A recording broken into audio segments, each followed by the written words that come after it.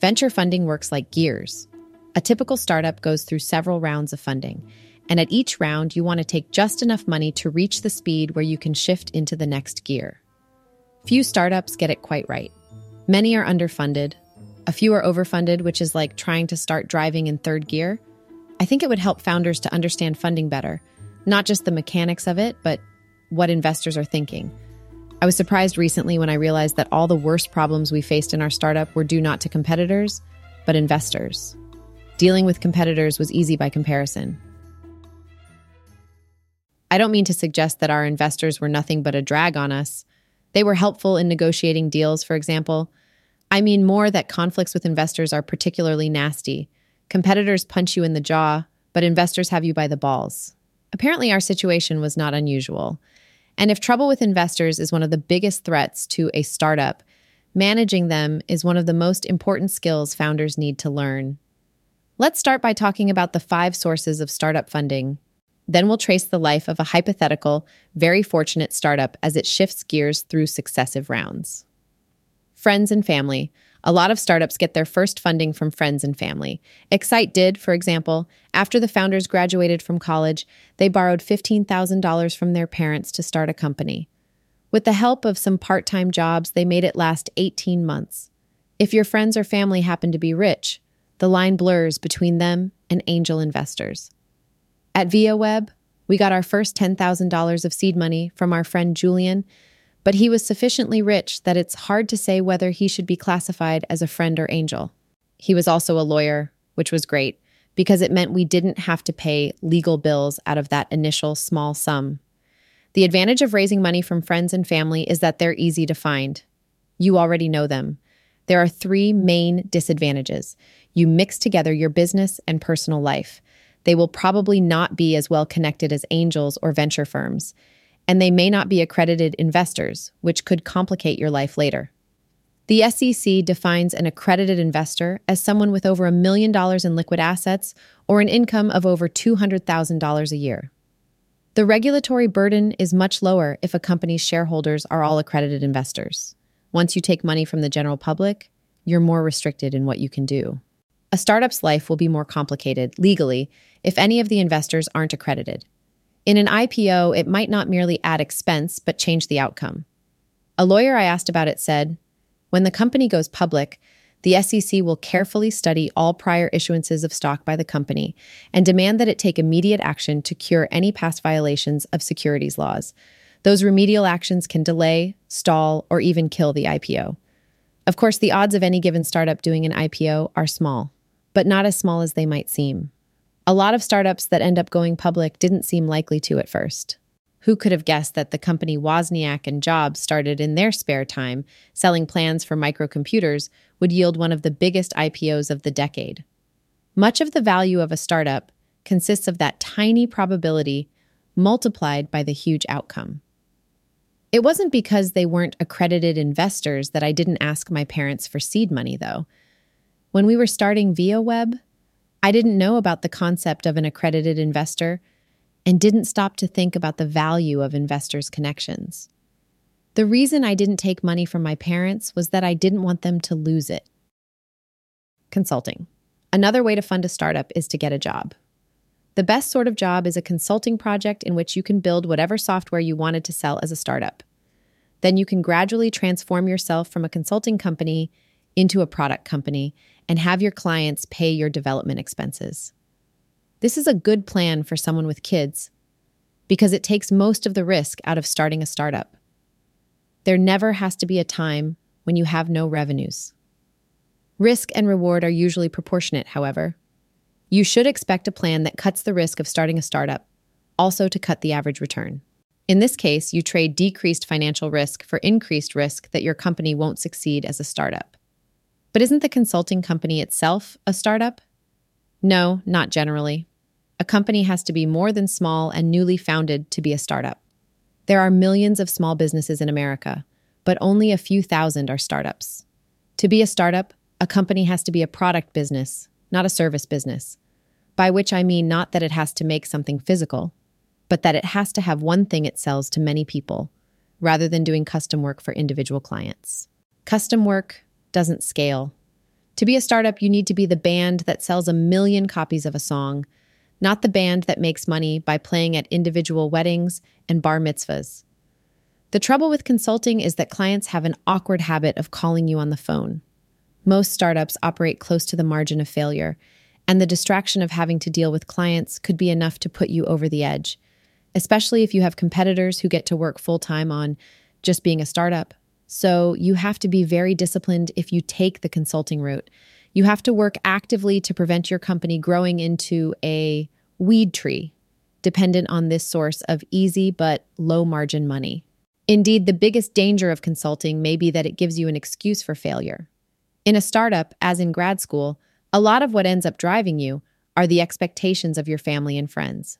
Once you start a startup and tell everyone that's what you're doing, you're now on a path labeled get rich or bust. You now have to get rich or you failed. Fear of failure is an extraordinarily powerful force. Usually it prevents people from starting things. But once you publish some definite ambition, it switches directions and starts working in your favor. I think it's a pretty clever piece of jujitsu to set this irresistible force against the slightly less immovable object of becoming rich. You won't have it driving you if your stated ambition is merely to start a consulting company that you will one day morph into a startup. An advantage of consulting as a way to develop a product is that you know you're making something at least one customer wants. But if you have what it takes to start a startup, you should have sufficient vision not to need this crutch. Angel investors. Angels are individual rich people. The word was first used for backers of Broadway plays, but now applies to individual investors generally. Angels who've made money in technology are preferable for 2 reasons. They understand your situation, and they're a source of contacts and advice. The contacts and advice can be more important than the money when dealing for ICO. Us took money from investors. They took money from, among others, Tim O'Reilly. The amount he put in was small compared to the VCs who led the round, but Tim is a smart and influential guy, and it's good to have him on your side. You can do whatever you want with money from consulting or friends and family. With angels, we're now talking about venture funding proper. So it's time to introduce the concept of exit strategy. Younger would-be founders are often surprised that investors expect them either to sell the company or go public.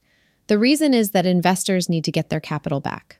They'll only consider companies that have an exit strategy, meaning companies that could get bought or go public.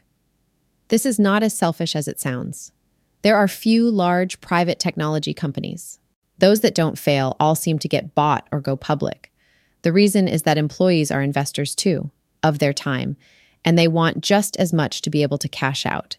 If your competitors offer employees stock options that might make them rich, while you make it clear you plan to stay private, your competitors will get the best people. So the principle of an exit is not just something forced on startups by investors, but part of what it means to be a startup. Another concept we need to introduce now is valuation. When someone buys shares in a company, that implicitly establishes a value for it. If someone pays $20,000 for 10% of a company, the company is in theory worth $200,000. I say in theory because in early stage investing, valuations are voodoo. As a company gets more established, its valuation gets closer to an actual market value. But in a newly founded startup, the valuation number is just an artifact of the respective contributions of everyone involved. Startups often pay investors who will help the company in some way by letting them invest at low valuations. If I had a startup and Steve Jobs wanted to invest in it, I'd give him the stock for $10, just to be able to brag that he was an investor. Unfortunately, it's impractical, if not illegal, to adjust the valuation of the company up and down for each investor. Startups' valuations are supposed to rise over time. So if you're going to sell cheap stock to eminent angels, do it early, when it's natural for the company to have a low valuation. Some angel investors join together in syndicates. Any city where people start startups will have one or more of them. In Boston, the biggest is the Common Angels. In the Bay Area, it's the Band of Angels. You can find groups near you through the Angel Capital Association. However, most angel investors don't belong to these groups. In fact, the more prominent the angel, the less likely they are to belong to a group. Some angel groups charge you money to pitch your idea to them. Needless to say, you should never do this. One of the dangers of taking investment from individual angels rather than through an angel group or investment firm is that they have less reputation to protect. A big-name VC firm will not screw you too outrageously because other founders would avoid them if word got out. With individual angels, you don't have this protection, as we found to our dismay in our own startup. In many startups' lives, there comes a point when you're at the investor's mercy, when you're out of money, and the only place to get more is your existing investors. When we got into such a scrape, our investors took advantage of it in a way that a name brand VC probably wouldn't have. Angels have a corresponding advantage, however. They're also not bound by all the rules that VC firms are, and so they can, for example, allow founders to cash out partially in a funding round by selling some of their stock directly to the investors. I think this will become more common. The average founder is eager to do it, and selling, say, $500,000 worth of stock will not, as VCs fear, cause most founders to be any less committed to the business. The same angels who tried to screw us also let us do this, and so on balance, I'm grateful rather than angry. As in families, relations between founders and investors can be complicated. The best way to find angel investors is through personal introductions. You could try to cold call angel groups near you, but angels, like VCs, will pay more attention to deals recommended by someone they respect. Deal terms with angels vary a lot. There are no generally accepted standards. Sometimes angels' deal terms are as fearsome as VCs. Other angels, particularly in the earliest stages, will invest based on a 2-page agreement. Angels who only invest occasionally may not themselves know what terms they want. They just want to invest in this startup. What kind of anti-dilution protection do they want? Hell if they know. In these situations, the deal terms tend to be random. The angel asks his lawyer to create a vanilla agreement, and the terms end up being whatever the lawyer considers vanilla, which in practice usually means whatever existing agreement he finds lying around his firm. Few legal documents are created from scratch. These heaps of boilerplate are a problem for small startups because they tend to grow into the union of all preceding documents. I know of one startup that got from an angel investor what amounted to a 500-pound handshake. After deciding to invest, the angel presented them with a 70-page agreement. The startup didn't have enough money to pay a lawyer even to read it, let alone negotiate the terms, so the deal fell through. One solution to this problem would be to have the startup's lawyer produce the agreement, instead of the angels. Some angels might balk at this, but others would probably welcome it. Inexperienced angels often get cold feet when the time comes to write that big check. In our startup, one of the 2 angels in the initial round took months to pay us, and only did after repeated nagging from our lawyer, who was also, fortunately, his lawyer. It's obvious why investors delay. Investing in startups is risky. When a company is only 2 months old, every day you wait gives you 7% more data about their trajectory. But the investor is already being compensated for that risk in the low price of the stock, so it is unfair to delay. Fair or not, investors do it if you let them. Even VCs do it. And funding delays are a big distraction for founders, who ought to be working on their company, not worrying about investors. What's a startup to do? With both investors and acquirers, the only leverage you have is competition. If an investor knows you have other investors lined up, he'll be a lot more eager to close. And not just because he'll worry about losing the deal, but because if other investors are interested, you must be worth investing in. It's the same with acquisitions. No one wants to buy you till someone else wants to buy you, and then everyone wants to buy you. The key to closing deals is never to stop pursuing alternatives. When an investor says he wants to invest in you, or an acquirer says they want to buy you, don't believe it till you get the check. Your natural tendency when an investor says yes will be to relax and go back to writing code. Alas, you can't. You have to keep looking for more investors, if only to get this one to act. Seed funding firms. Seed firms are like angels in that they invest relatively small amounts at early stages, but like VCs in that they're companies that do it as a business, rather than individuals making occasional investments on the side.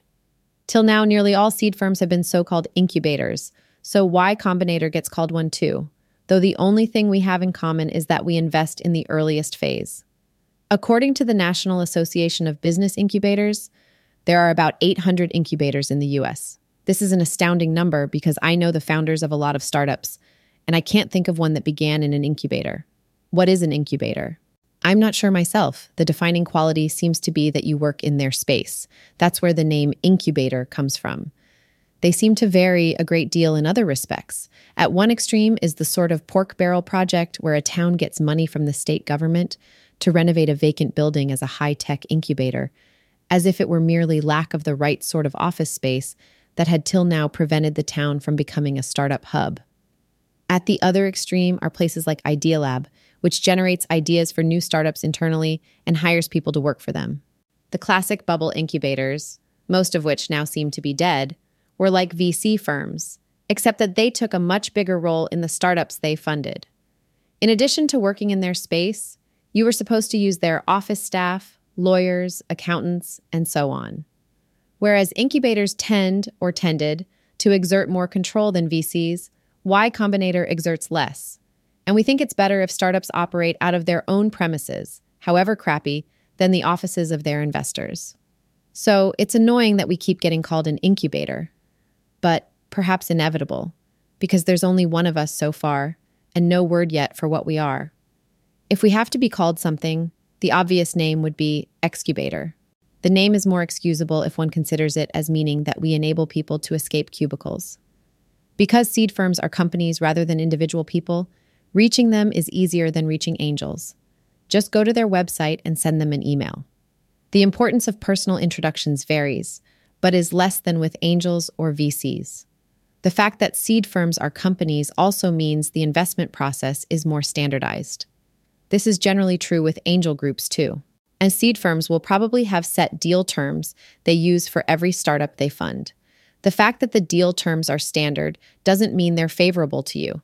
But if other startups have signed the same agreements and things went well for them, it's a sign the terms are reasonable. Seed firms differ from angels and VCs in that they invest exclusively in the earliest phases, often when the company is still just an idea. Angels and even VC firms occasionally do this, but they also invest at later stages. The problems are different in the early stages. For example, in the first couple months, a startup may completely redefine their idea. So seed investors usually care less about the idea than the people. This is true of all venture funding, but especially so in the seed stage. Like VCs, one of the advantages of seed firms is the advice they offer. But because seed firms operate in an earlier phase, they need to offer different kinds of advice.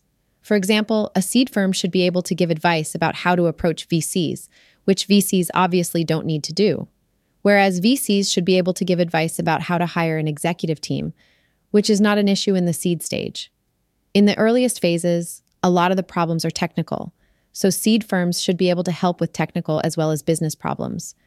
Seed firms and angel investors generally want to invest in the initial phases of a startup, then hand them off to VC firms for the next round. Occasionally, startups go from seed funding direct to acquisition, however, and I expect this to become increasingly common. Google has been aggressively pursuing this route, and now Yahoo is too. Both now compete directly with VCs, and this is a smart move. Why wait for further funding rounds to jack up a startup's price? When a startup reaches the point where VCs have enough information to invest in it, the acquirer should have enough information to buy it. More information, in fact. With their technical depth, the acquirers should be better at picking winners than VCs. Venture capital funds. VC firms are like seed firms in that they're actual companies, but they invest other people's money, and much larger amounts of it. VC investments average several $1,000,000, so they tend to come later in the life of a startup, are harder to get, and come with tougher terms. The word venture capitalist is sometimes used loosely for any venture investor, but there is a sharp difference between VCs and other investors. VC firms are organized as funds, much like hedge funds or mutual funds. The fund managers, who are called general partners, get about 2% of the fund annually as a management fee, plus about 20% of the fund's gains. There is a very sharp drop-off in performance among VC firms because in the VC business, both success and failure are self-perpetuating. When an investment scores spectacularly, as Google did for Kleiner and Sequoia, it generates a lot of good publicity for the VCs. And many founders prefer to take money from successful VC firms because of the legitimacy it confers. Hence, a vicious for the losers cycle. VC firms that have been doing badly will only get the deals the bigger fish have rejected, causing them to continue to do badly. As a result, of the 1,000 or so VC funds in the US now, only about 50 are likely to make money. And it is very hard for a new fund to break into this group. In a sense, the lower tier VC firms are a bargain for founders.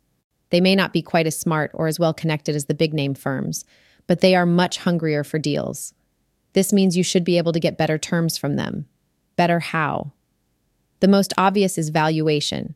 They'll take less of your company. But as well as money, there's power.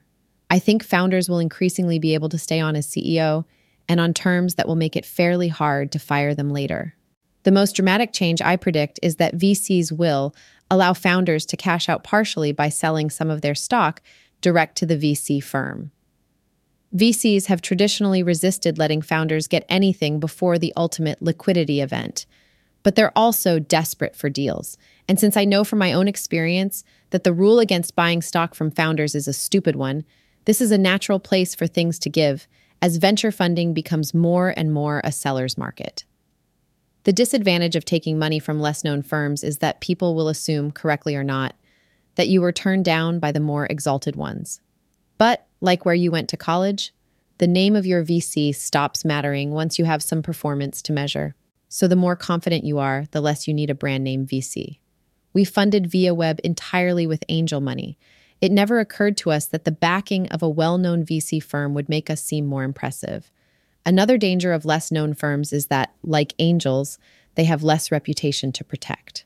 I suspect it's the lower-tier firms that are responsible for most of the tricks that have given VCs such a bad reputation among hackers. They are doubly hosed. The general partners themselves are less able, and yet they have harder problems to solve because the top VCs skim off all the best deals, leaving the lower-tier firms exactly the startups that are likely to blow up. For example, lower-tier firms are much more likely to pretend to want to do a deal with you just to lock you up while they decide if they really want to. One experienced CFO said, the better ones usually will not give a term sheet unless they really want to do a deal. The second or third tier firms have a much higher break rate. It could be as high as 50%. It's obvious why.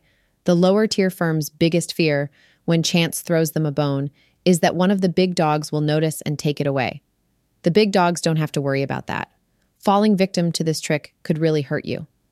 As one VC told me, if you were talking to 4 VCs, told 3 of them that you accepted a term sheet, and then have to call them back to tell them you were just kidding, you are absolutely damaged goods. Here's a partial solution. When a VC offers you a term sheet, ask how many of their last 10 term sheets turned into deals. This will at least force them to lie outright if they want to mislead you. Not all the people who work at VC firms are partners. Most firms also have a handful of junior employees called something like associates or analysts. If you get a call from a VC firm, go to their website and check whether the person you talk to is a partner. Odds are it will be a junior person. They scour the web looking for startups their bosses could invest in. The junior people will tend to seem very positive about your company. They're not pretending. They want to believe you're a hot prospect because it would be a huge coup for them if their firm invested in a company they discovered. Don't be misled by this optimism. It's the partners who decide, and they view things with a colder eye. Because VCs invest large amounts, the money comes with more restrictions.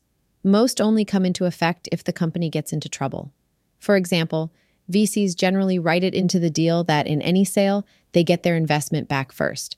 So if the company gets sold at a low price, the founders could get nothing. Some VCs now require that in any sale, they get 4x their investment back before the common stockholders, that is, you, get anything. But this is an abuse that should be resisted. Another difference with large investments is that the founders are usually required to accept vesting, to surrender their stock and earn it back over the next 4 or 5 years. VCs don't want to invest millions in a company the founders could just walk away from. Financially, vesting has little effect, but in some situations, it could mean founders will have less power. If VCs got de facto control of the company and fired one of the founders, he'd lose any unvested stock unless there was specific protection against this. So vesting would, in that situation, force founders to toe the line. The most noticeable change when a startup takes serious funding is that the founders will no longer have complete control. 10 years ago, VCs used to insist that founders step down as CEO and hand the job over to a business guy they supplied. This is less the rule now, partly because the disasters of the bubble showed that generic business guys don't make such great CEOs. But while founders will increasingly be able to stay on as CEO, they'll have to cede some power because the board of directors will become more powerful. In the seed stage, the board is generally a formality. If you want to talk to the other board members, you just yell into the next room. This stops with VC scale money. In a typical VC funding deal, the board of directors might be composed of 2 VCs, 2 founders, and 1 outside person acceptable to both. The board will have ultimate power, which means the founders now have to convince instead of commanding. This is not as bad as it sounds, however. Bill Gates is in the same position. He doesn't have majority control of Microsoft. In principle, he also has to convince instead of commanding. And yet he seems pretty commanding, doesn't he? As long as things are going smoothly, boards don't interfere much. The danger comes when there's a bump in the road, as happened to Steve Jobs at Apple. Like angels, VCs prefer to invest in deals that come to them through people they know. So while nearly all VC funds have some address you can send your business plan to, VCs privately admit the chance of getting funding by this route is near zero. One recently told me that he did not know a single startup that got funded this way. I suspect VCs accept business plans over the transom, more as a way to keep tabs on industry trends than as a source of deals. In fact, I would strongly advise against mailing your business plan randomly to VCs because they treat this as evidence of laziness. Do the extra work of getting personal introductions. As one VC put it, "I'm not hard to find. I know a lot of people. If you can't find some way to reach me, how are you going to create a successful company?" One of the most difficult problems for startup founders is deciding when to approach VCs. You really only get one chance because they rely heavily on first impressions. And you can't approach some and save others for later because A, they ask who else you've talked to and when, and B, they talk among themselves. If you're talking to one VC and he finds out that you were rejected by another several months ago, you'll definitely seem shop-worn. So when do you approach VCs? When you can convince them. If the founders have impressive resumes and the idea isn't hard to understand, you could approach VCs quite early. Whereas if the founders are unknown and the idea is very novel, you might have to launch the thing and show that users loved it before VCs would be convinced. If several VCs are interested in you, they will sometimes be willing to split the deal between them. They're more likely to do this if they're close in the VC pecking order. Such deals may be a net win for founders because you get multiple VCs interested in your success, and you can ask each for advice about the other. One founder I know wrote, "2 firm deals are great. It costs you a little more equity, but being able to play the 2 firms off each other, as well as ask one if the other is being out of line, is invaluable." When you do negotiate with VCs, remember that they've done this a lot more than you have. They've invested in dozens of startups, whereas this is probably the first you've founded. But don't let them or the situation intimidate you. The average founder is smarter than the average VC. So just do what you do in any complex, unfamiliar situation. Proceed deliberately and question anything that seems odd. It is unfortunately common for VCs to put terms in an agreement whose consequences surprise founders later, and also common for VCs to defend things they do by saying that they're standard in the industry. Standard, schmandard, the whole industry is only a few decades old and rapidly evolving. The concept of standard is a useful one when you're operating on a small scale. Y Combinator uses identical terms for every deal because for tiny seed stage investments, it's not worth the overhead of negotiating individual deals, but it doesn't apply at the VC level. On that scale, every negotiation is unique. Most successful startups get money from more than one of the preceding 5 sources, and confusingly, the names of funding sources also tend to be used as the names of different rounds. The best way to explain how it all works is to follow the case of a hypothetical startup. Stage 1, seed round. Our startup begins when a group of 3 friends have an idea, either an idea for something they might build or simply the idea, let's start a company. Presumably, they already have some source of food and shelter. But if you have food and shelter, you probably also have something you're supposed to be working on, either classwork or a job. So if you want to work full-time on a startup, your money situation will probably change too. A lot of startup founders say they started the company without any idea of what they plan to do. This is actually less common than it seems. Many have to claim they thought of the idea after quitting because otherwise their former employer would own it. The 3 friends decide to take the leap. Since most startups are in competitive businesses, you not only want to work full-time on them, but more than full-time. So some or all of the friends quit their jobs or leave school. Some of the founders in a startup can stay in grad school, but at least one has to make the company his full-time job. They're going to run the company out of one of their apartments at first. And since they don't have any users, they don't have to pay much for infrastructure. Their main expenses are setting up the company, which costs a couple $1,000s in legal work and registration fees, and the living expenses of the founders.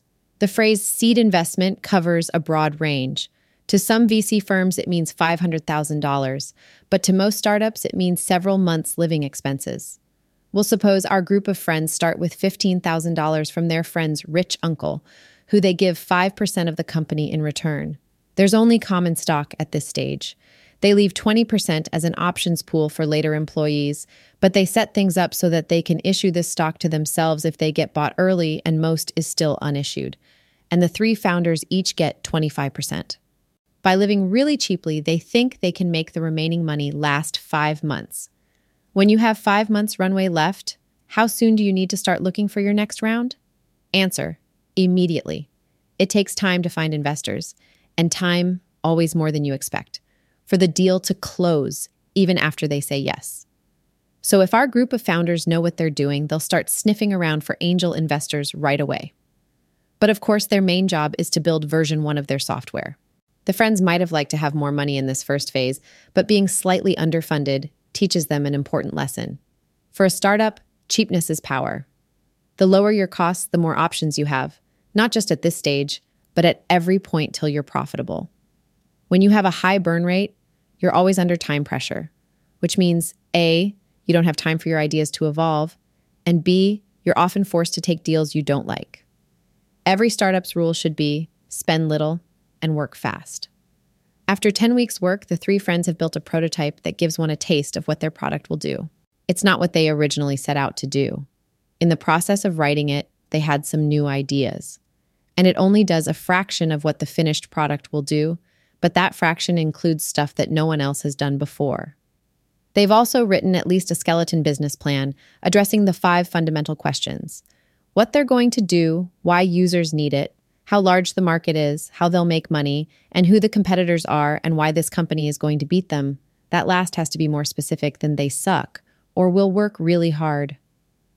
If you have to choose between spending time on the demo or the business plan, spend most on the demo. Software is not only more convincing, but a better way to explore ideas. Stage 2, Angel Round.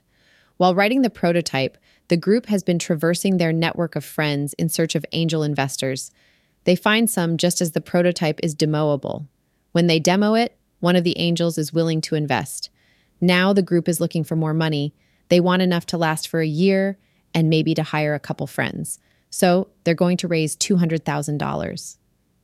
The angel agrees to invest at a pre-money valuation of $1 million. The company issues $200,000 worth of new shares to the angel. If there were 1,000 shares before the deal, this means 200 additional shares. The angel now owns 1,200 shares, or a sixth of the company, and all the previous shareholders' percentage ownership is diluted by a sixth. After the deal, the capitalization table looks like this: shareholder shares percent. Angel 216, 7 Uncle 54, 2 each founder 250/20, 8 option pool 216, 7, total 1,200/100. To keep things simple, I had the angel do a straight cash for stock deal. In reality, the angel might be more likely to make the investment in the form of a convertible loan. A convertible loan is a loan that can be converted into stock later. It works out the same as a stock purchase in the end, but gives the angel more protection against being squashed by VCs in future rounds. Who pays the legal bills for this deal? The startup, remember, only has a couple thousand left. In practice, this turns out to be a sticky problem that usually gets solved in some improvised way. Maybe the startup can find lawyers who will do it cheaply in the hope of future work if the startup succeeds. Maybe someone has a lawyer friend. Maybe the angel pays for his lawyer to represent both sides. Make sure if you take the latter route that the lawyer is representing you rather than merely advising you, or his only duty is to the investor. An angel investing $200K would probably expect a seat on the board of directors. He might also want preferred stock, meaning a special class of stock that has some additional rights over the common stock everyone else has. Typically, these rights include vetoes over major strategic decisions, protection against being diluted in future rounds, and the right to get one's investment back first if the company is sold. Some investors might expect the founders to accept vesting for a sum this size, and others wouldn't. VCs are more likely to require vesting than angels.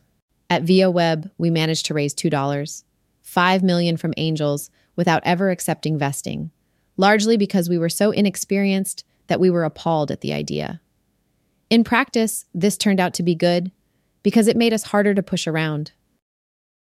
Our experience was unusual.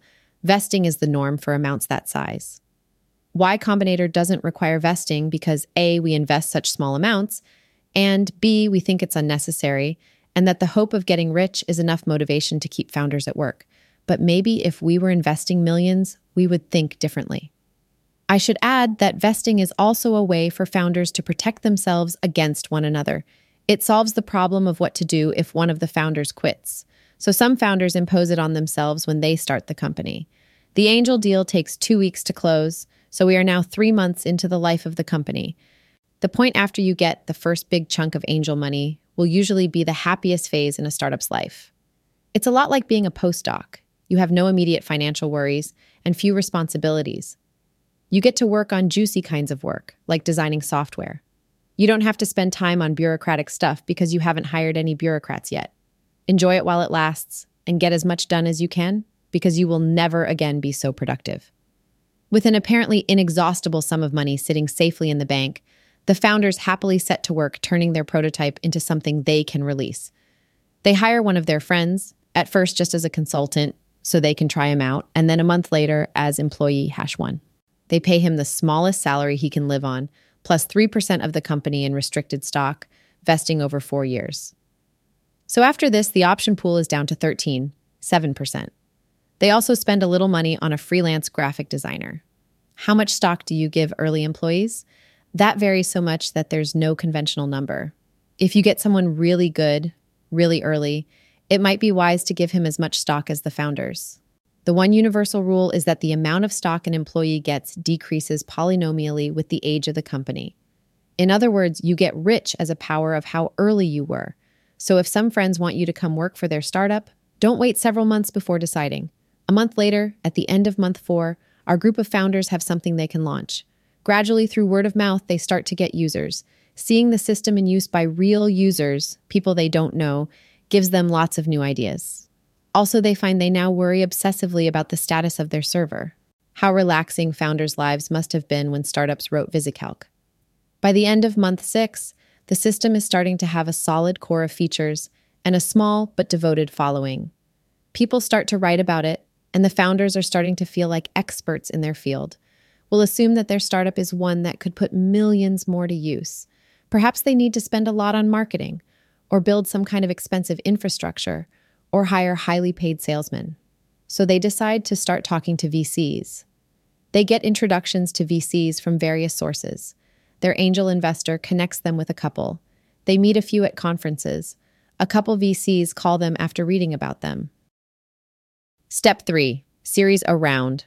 Armed with their now somewhat fleshed out business plan and able to demo a real working system, the founders visit the VCs they have introductions to. They find the VCs intimidating and inscrutable.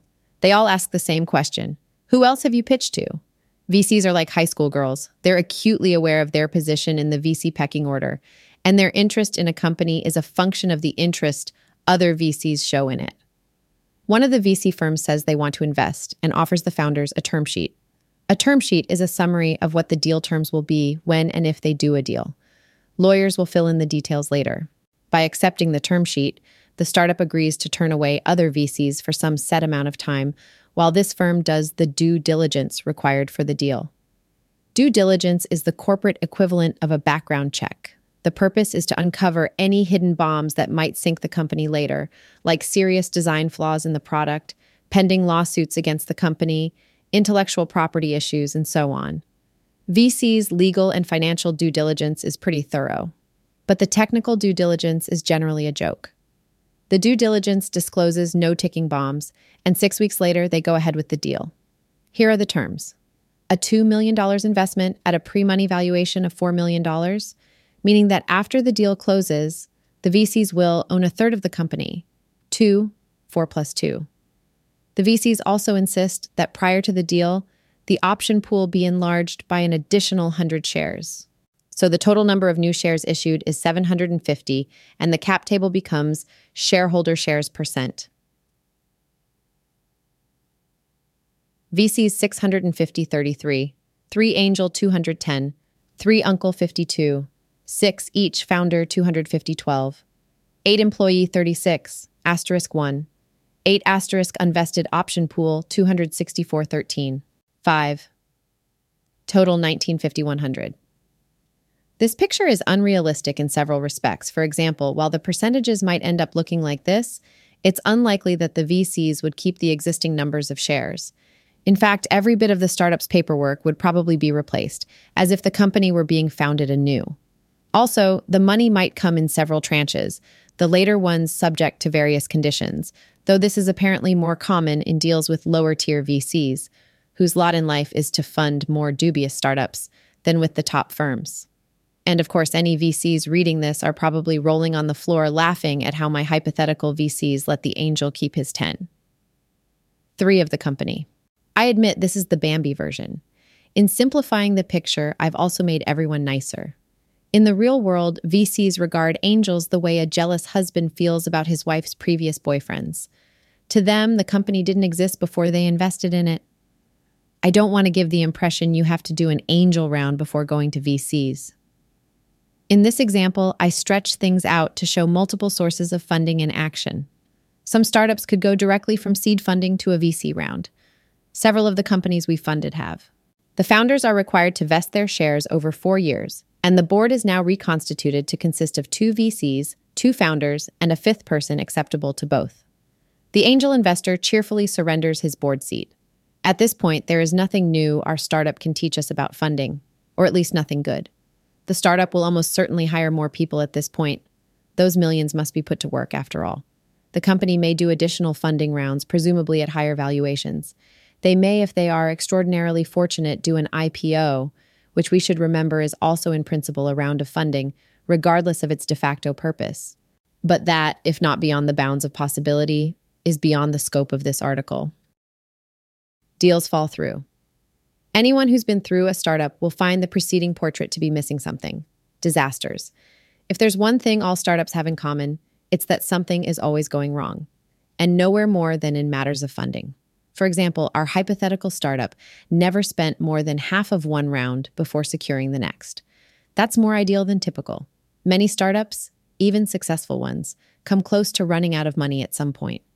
Terrible things happen to startups when they run out of money because they're designed for growth, not adversity. But the most unrealistic thing about the series of deals I've described is that they all closed. In the startup world, closing is not what deals do. What deals do is fall through. If you're starting a startup, you would do well to remember that. Birds fly, fish swim, deals fall through. Why? Partly the reason deals seem to fall through so often is that you lie to yourself. You want the deal to close, so you start to believe it will. But even correcting for this, startup deals fall through alarmingly often, far more often than, say, deals to buy real estate. The reason is that it's such a risky environment. People about to fund or acquire a startup are prone to wicked cases of buyer's remorse. They don't really grasp the risk they're taking till the deal's about to close. And then they panic. And not just inexperienced angel investors, but big companies too.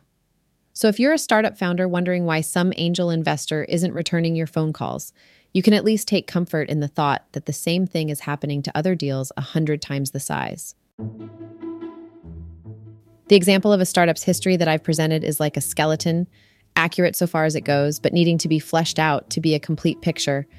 To get a complete picture, just add in every possible disaster. A frightening prospect, in a way, and yet also in a way encouraging. The very uncertainty of startups frightens away almost everyone.